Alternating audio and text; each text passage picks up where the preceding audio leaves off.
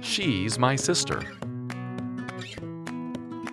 Abraham traveled to an area where Abimelech was king. He told the people there, Sarah is my sister.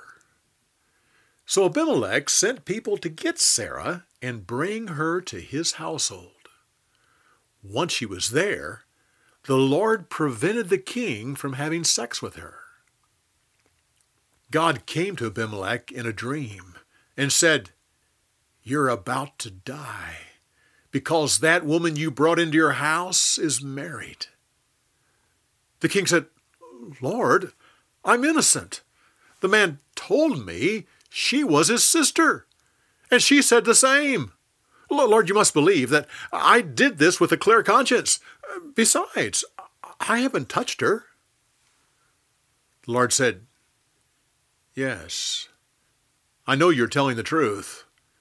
I kept you away from her. Now here's what you're to do. The man is a prophet.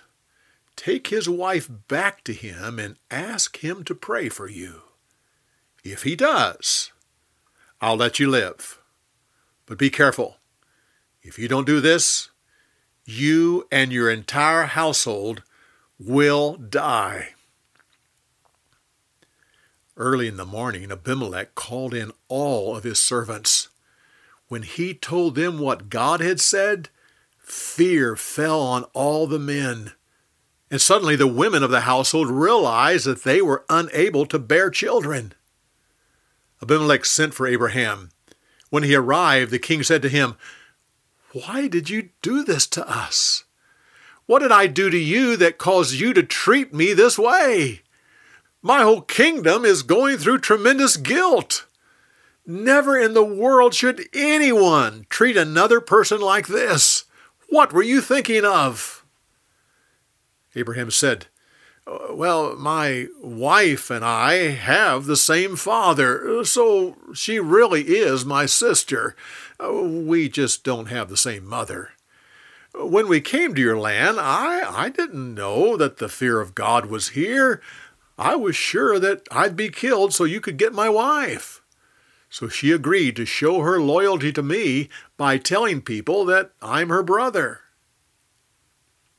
Abimelech gave Sarah back to Abraham, along with sheep, cattle, slaves, and 1,000 pieces of silver.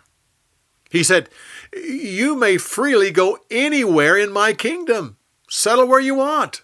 No one will bother you." Abraham then prayed for the king. So the Lord healed Abimelech and allowed all the women to have children once again. For more, go to BibleTelling.org.